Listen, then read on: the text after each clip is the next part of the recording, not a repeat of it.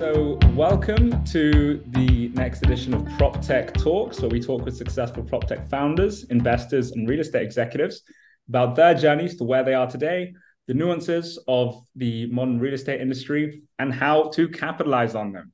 We're here with Luke Graham from Pi Labs. How's it going, Luke?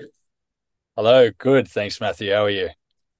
Pretty good. Can't complain. Yes. Yeah, to jump right into it, we're going to be talking about how Luke got to what he's doing right now with Pi Labs and look into that in a bit more detail. But tell us a bit more about yourself, Luke. Yeah. So I guess I always say that my relationship with the built environment began as quite a romantic one. So anybody listening would pick up that my accent isn't quite British, although certainly derives from here. So I was born and raised in Australia. And I actually learnt this recently from a startup that we spoke to that real estate fever in Australia is about 6x what it is in the UK and about 3x what it is in the US. So it's on the news every day. People are heavily commentating around it. It's very much seen as a symbol of social mobility and status to have begun your property investment journey, right? And so for myself, it was, the idea of not having to work as hard as my parents did in their blue collar endeavors, and you may then pin it down to laziness. So I made my first property investment when I was maybe 20, 21 years old, which is when I was in the military in the field of engineering, and started getting more interested in it, started noticing I had a bit of a knack for it, and studied it in my undergrad in my last couple of years in the military in my spare time when I could squeeze it in.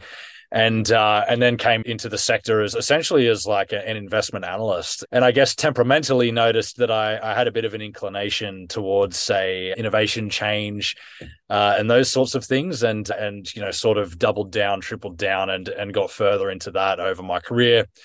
Built and led a startup in investment in my mid-20s. Exited that in my late 20s, went back for further education, polished off another few degrees in this sort of subject area and a few adjacent ones to help out with, I guess, with my suite of tools that I make use of. And a few years ago now, I came into the world of Oxford and through the University of Oxford onwards then to the Pi Labs research team. Very cool. So just before we jump into Pi Labs, tell me about this startup. Yeah, so essentially in Australia versus the UK, the tax arrangements are still a lot more friendly towards what you might refer to as retail, or people say mum and dad style real estate investors. They're seen as kind of a key part of the supply of private rented housing. And so the investment mathematics works out a bit better in favor of that type of landlord. And so essentially our job was to underwrite and recommend investments around the country, which then involves a whole bunch of different research approaches. We're looking at demographic research, looking at things like infrastructure projects and the impact that they'd have. It's a pretty broad spectrum of research methods, which is kind of a good place to cut your teeth if you then have to be deploying others, at a pretty quick rate, which is naturally what I'm doing now. Okay, cool. So you've sort of had, I guess, the startup hustle, and now you're Yeah. Pi Labs. How would you say the culture of just working on your own thing differs to being part of Pi Labs? Yeah, so I mean, the great thing with Pi Labs being, the premier early stage VC in the space, the challenge or the criticism that's often leveled towards VCs broadly is when there isn't much entrepreneurial experience within those firms, if they're all financiers, as an example, or something like that. So for me, what I've found, when we're dealing with our startup founders with, 85 plus investments now at Pi Labs, right? And when I'm having conversations with them, understanding the fact that they're not just dealing with the fundraise that they may be doing when they're dealing with our investment team, but the personnel issues that they're facing, the personal developmental challenges that they're facing, or the fact that they need to be a semi-guru in marketing at the beginning of the business because they're the ones running that, all these sorts of things, I think has helped me get a useful gauge of how challenges uniquely affect each entrepreneur. And empathy is always a useful thing in business, I think, when you understand the other side of the table. So today we're in, to say the least, a very different time to what we were a few years ago. A few years ago, everybody and their cousin was raising a few million, and a venture deal took a lot shorter. I've even had stories of founders saying, I jumped on a Zoom call, showed them a pitch deck, and I left the Zoom call and I raised money. And now I think investors are a lot more thoughtful, restrained, thoughtful. They have a lot less budget to invest. So how are things when it comes to Pi Labs investment strategy and your role at Pi Labs as head of research? What are you seeing, and how is Pi Labs reacting to this slowing in the market? Yeah, great question. So I guess to begin with, how I see it. So conveniently, I guess for me, it's not the first, shakedown industry-wise that I've experienced. That the company that we were just talking about, First Link Property was called back in Australia. Very inconveniently, I founded that company or co-founded that company a couple of months before a massive revolution in the way that lending was offered to real estate investors, which saw a lot of our incumbent competitors just cease operations within months, right? It was tough. It was tough. And it was a hard sell. Suddenly people who could borrow millions to invest in real estate could borrow, 300,000 or 400,000, things like this. So it was complete identity crisis and, shook the industry to the core. So in comparison, when I look at what we're seeing right now in this economic shakedown, very different forces influencing it and different pros and cons to it. One of the favorite sort of examples that I use of what's happening, over this year and even signs of it last year and things like that is actually from one of my colleagues, Hugo, who's the principal in our investment team, one of the more senior members of our investment team. The way that he puts it, and the data supports this, is that some of the best startups are founded and funded during these periods of time for multiple reasons. Number one, as you've kind of pointed out already, the terms tend to be more realistic. We're not talking about throwing money at anyone who's got some crazy idea and suddenly they've got a £2 million round or something like that behind them. So the heat is taken out of that speculative style of investment and there's a bit more frugality, if you want to put it that way, which means that investment returns are more favorable into the future, right? But then you've also got this factor of, through no fault of their own, a lot of very talented people end up out of their roles, out of their jobs. And in a situation where they're saying to themselves, okay, well, I either hustle and compete with thousands of others for the one job in my space, or I go and finally actually use this as an opportunity to create something on my own. So we're really excited about the startups that are coming through, the level of quality of the startups that are coming through. Obviously, it's not too pleasant if it's coming from a place of difficulty, but something that we find quite positive and may buck the trend of the perceptions of the market is definitely around the quality and the future opportunity for growth of a lot of the companies that we're speaking to. And on top of that as well, something that is being spoken about increasingly is the impact of sustainability on the real estate sector. That word is almost the word of the decade. And what we've observed happen to the customers of these startups, right, is that they haven't stepped away substantially, say, from their targets, their sustainability targets that they've spoken out on already. What that means is generally innovation is required in order to facilitate this. So I think in some ways, sustainability has actually served as a rescuer to built world tech broadly, prop tech more specifically, going through this time, because we have to continue to innovate in order to, reduce embodied carbon in new builds, to reduce operational carbon in existing buildings. All these sorts of innovations throughout the real estate value chain seem to be helping us continue to move forward in a really productive direction. It's interesting, that difference between what the real estate customers would like and what the VCs are doing. What I mean by that is, for a real estate customer, the motivations are completely different. So things like regulations, the targets that they've already said that they're going to hit, and the reason that they take on technology as well. So real estate, they take technology on to improve efficiencies, improve operational efficiency, and cut costs. Now it's really all about cutting costs. Maybe take insurance, for example. They take on technology to improve distribution. They take on technology to grow. But real estate, they take on technology to cut costs. And with sustainability quotas coming at them like a train with the brakes broken, they look to innovation, like you said, to solve those problems. So it's interesting, that storm. And then at the same time, this influx of founders who maybe have been let off and thought, well, screw it, I can't get fired if I'm the guy who does the firing. Yeah. So it's interesting, that dichotomy. So tell me more about your role at Pi Labs. What does it mean to be Yeah. head of research? And what are the things you're focusing on at the moment? Yeah. So it's an unusual job title. It's becoming a little bit more common in venture, but you've got to really take your hat off actually to the people that hired me at Pi Lab and those who are doing this role or similar roles before me, because Pi Labs really was a very early mover when it came to having this type of function within the organization. So essentially, the role of the research department that I look after at Pi Labs is to work in tandem with all the other functions within our business to add a layer of strategy. And so one of the big criticisms you'll regularly hear, I was only hearing this on a separate prop tech podcast earlier today, actually, of VC generally, is this idea of just, what you may refer to as the shotgun approach, where people will just make 100 investments out of their fund and just hope and pray that 5 perform well. And the law of numbers are in their favor when it comes to that. Like, surely some of these startups have to succeed. Otherwise, you've been very unlucky. A monkey could do that job, in other words, right? And you often hear that in statistics, getting beaten by a monkey means that, even by probability's sake, you still didn't manage to beat it.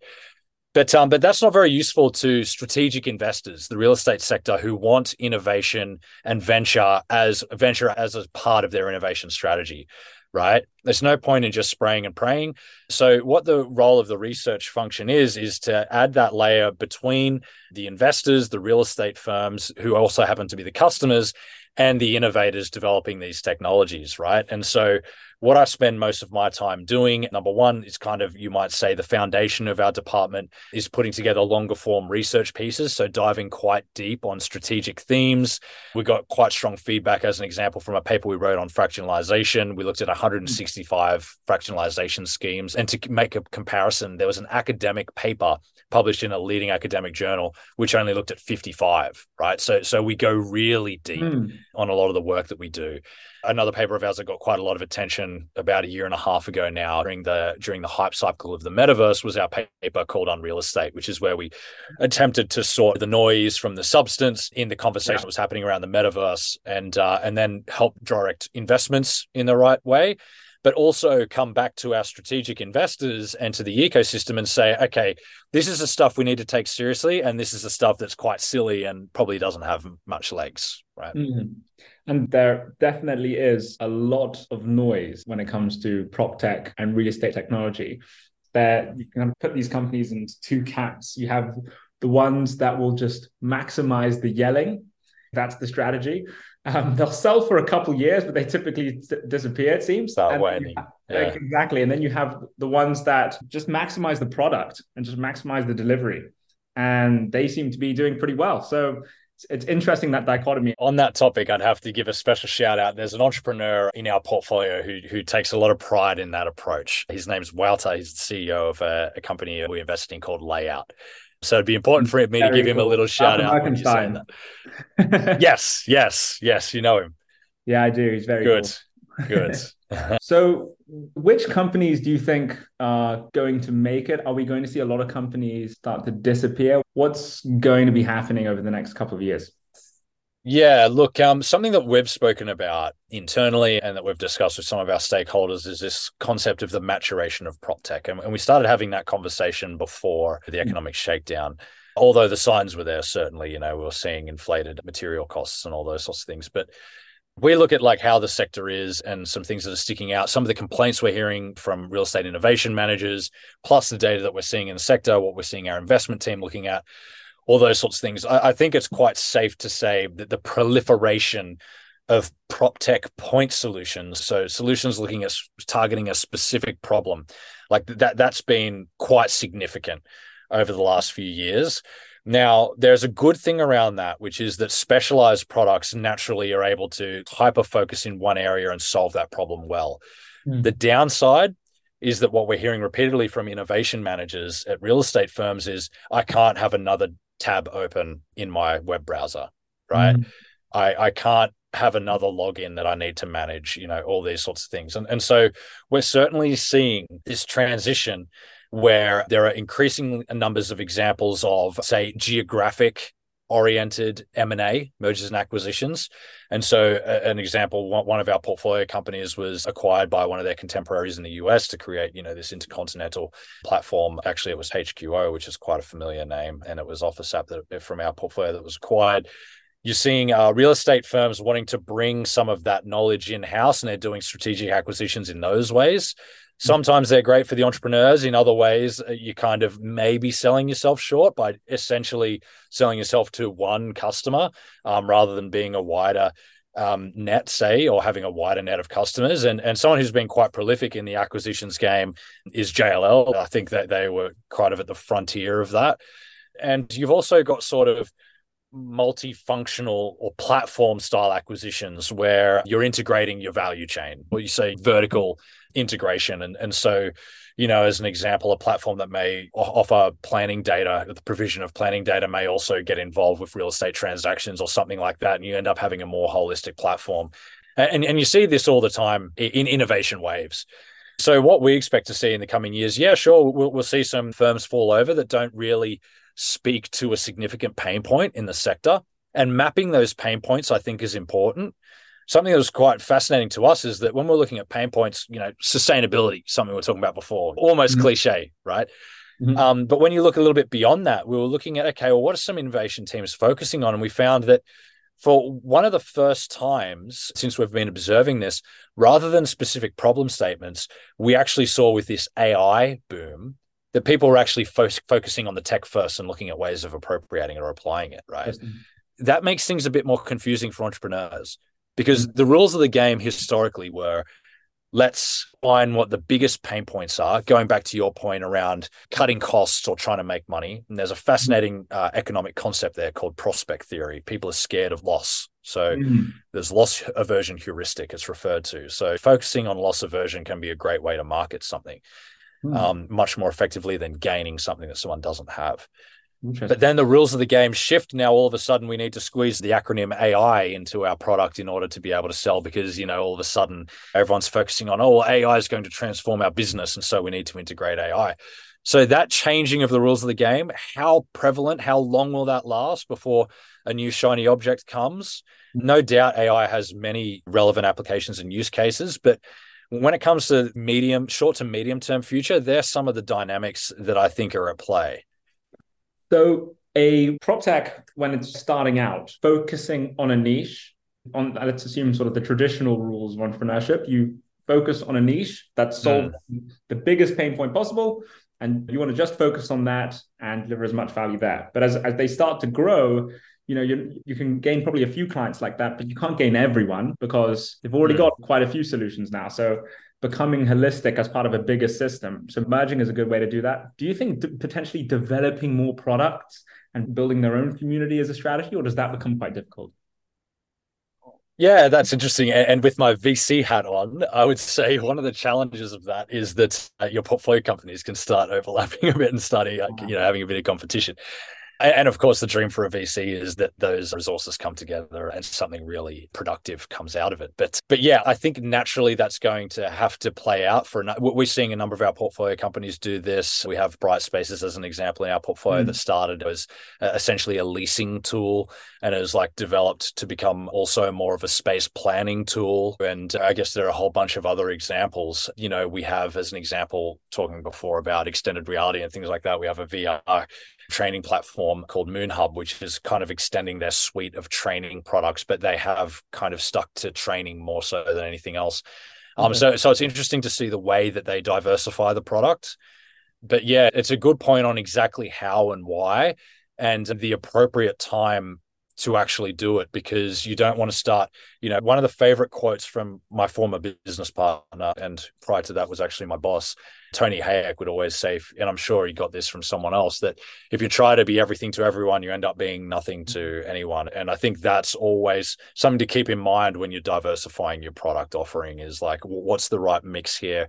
Am I just doing this because I'm being reactive to one sale that I missed out on, which isn't representative of the whole market? Very interesting. So the prop techs today I think there are still quite a few prop techs onto unicorn status, and then unicorn right now is kind of a weird term because valuations are lower, but the prop techs on their way to that larger size, they are starting to launch back-end product after back-end product that all sort of fit together.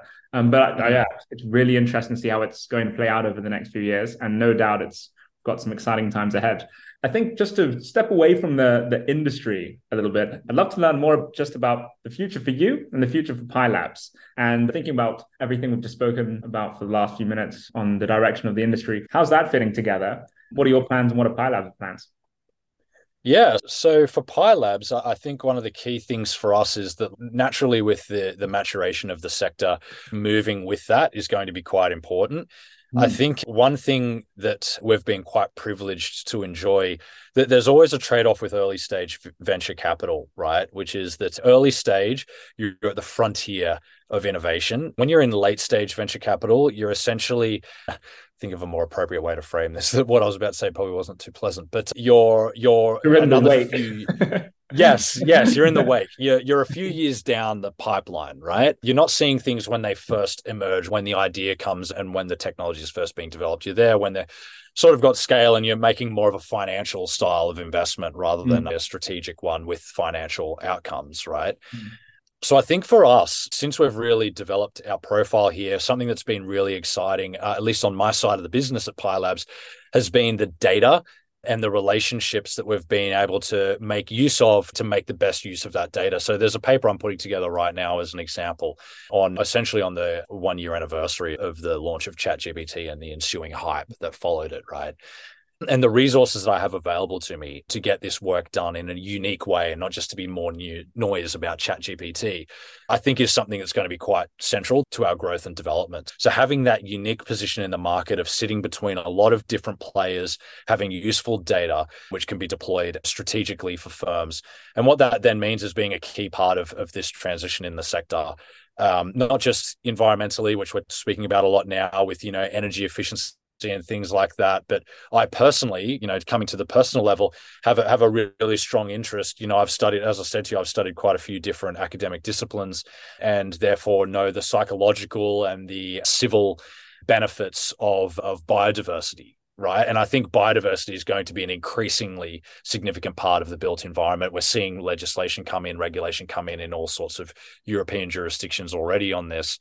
So on a personal level, I think that's going to be a really interesting one to see how tech can facilitate that, because you don't think of tech straight away when you think of trees and birds and, insects.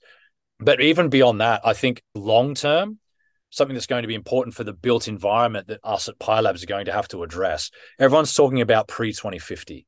Right. Everyone's talking about all these important things that we need to do pre-2050. And of course, that's the immediate concern. We're going to have to address that. But I think like something that I'm paying increasingly more attention to and that I'm planning on doing quite a bit of work on in the coming months is, okay, 2050, that's only 25 years from now, right? We'll both hopefully still very much be in the industry. So the question to me is beyond this period of time. We're talking about aging populations, substantially aging populations here, and then a massive drop-off. When you and I die and when millennials are gone and maybe the generation after us, we're going to have a massive glut of this aged care housing and many other types of pieces of real estate. And if we've built these well, then they've still got usable life. So how can instead of adaptive reuse being a conversation with retrofitting offices and all those sorts of things, how can a lot more adaptability be built into every piece of real estate that we're building, that we're retrofitting, right? So that, any piece of real estate can be used for many other applications. We're retrofitting for today requirements, which is, and it's going to be tomorrow problems. So that's really interesting. Just kicking the can down the road. Yeah, but no, that's a fascinating point. So I suppose your vision would be like quite a dynamic building that can adjust it based on the evolving needs of a city quickly. That's a really interesting concept. And I think Christopher Wren, for those history buffs and architecture buffs, I think Christopher Wren would be a big fan of that. When the Great Fire of London happened, I think 1666, right? You're a Brit, you had to have learned about this in school. Long time ago. but he had this vision for a new London, and he was disappointed that he had to follow what had already existed. London is a great case study when it comes to this. It's considered the most magnetic city. And me even being here, coming from one of the most livable countries on the planet, if not the most livable country on the planet, quality of life, safety, life expectancy, health, food, all those sorts of things. Why am I here in London? I'm here because of London's magnetism, right? Being in the middle of the action. But it's also a victim of its success where it's got literally roads and street structures embedded from 1500 or so years ago, even 2000 years ago, right?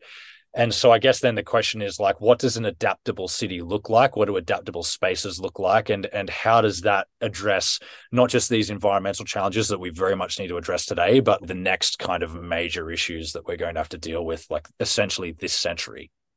Fascinating stuff, Luke. I could talk about this with you for a lot longer, but we do have a time. Good hard stop. If anybody does want to see the papers that Luke is writing with Pi Labs, if I'm not mistaken, Luke, these can be found on Pi Labs' website. Yeah, so pilabs.vc/insights.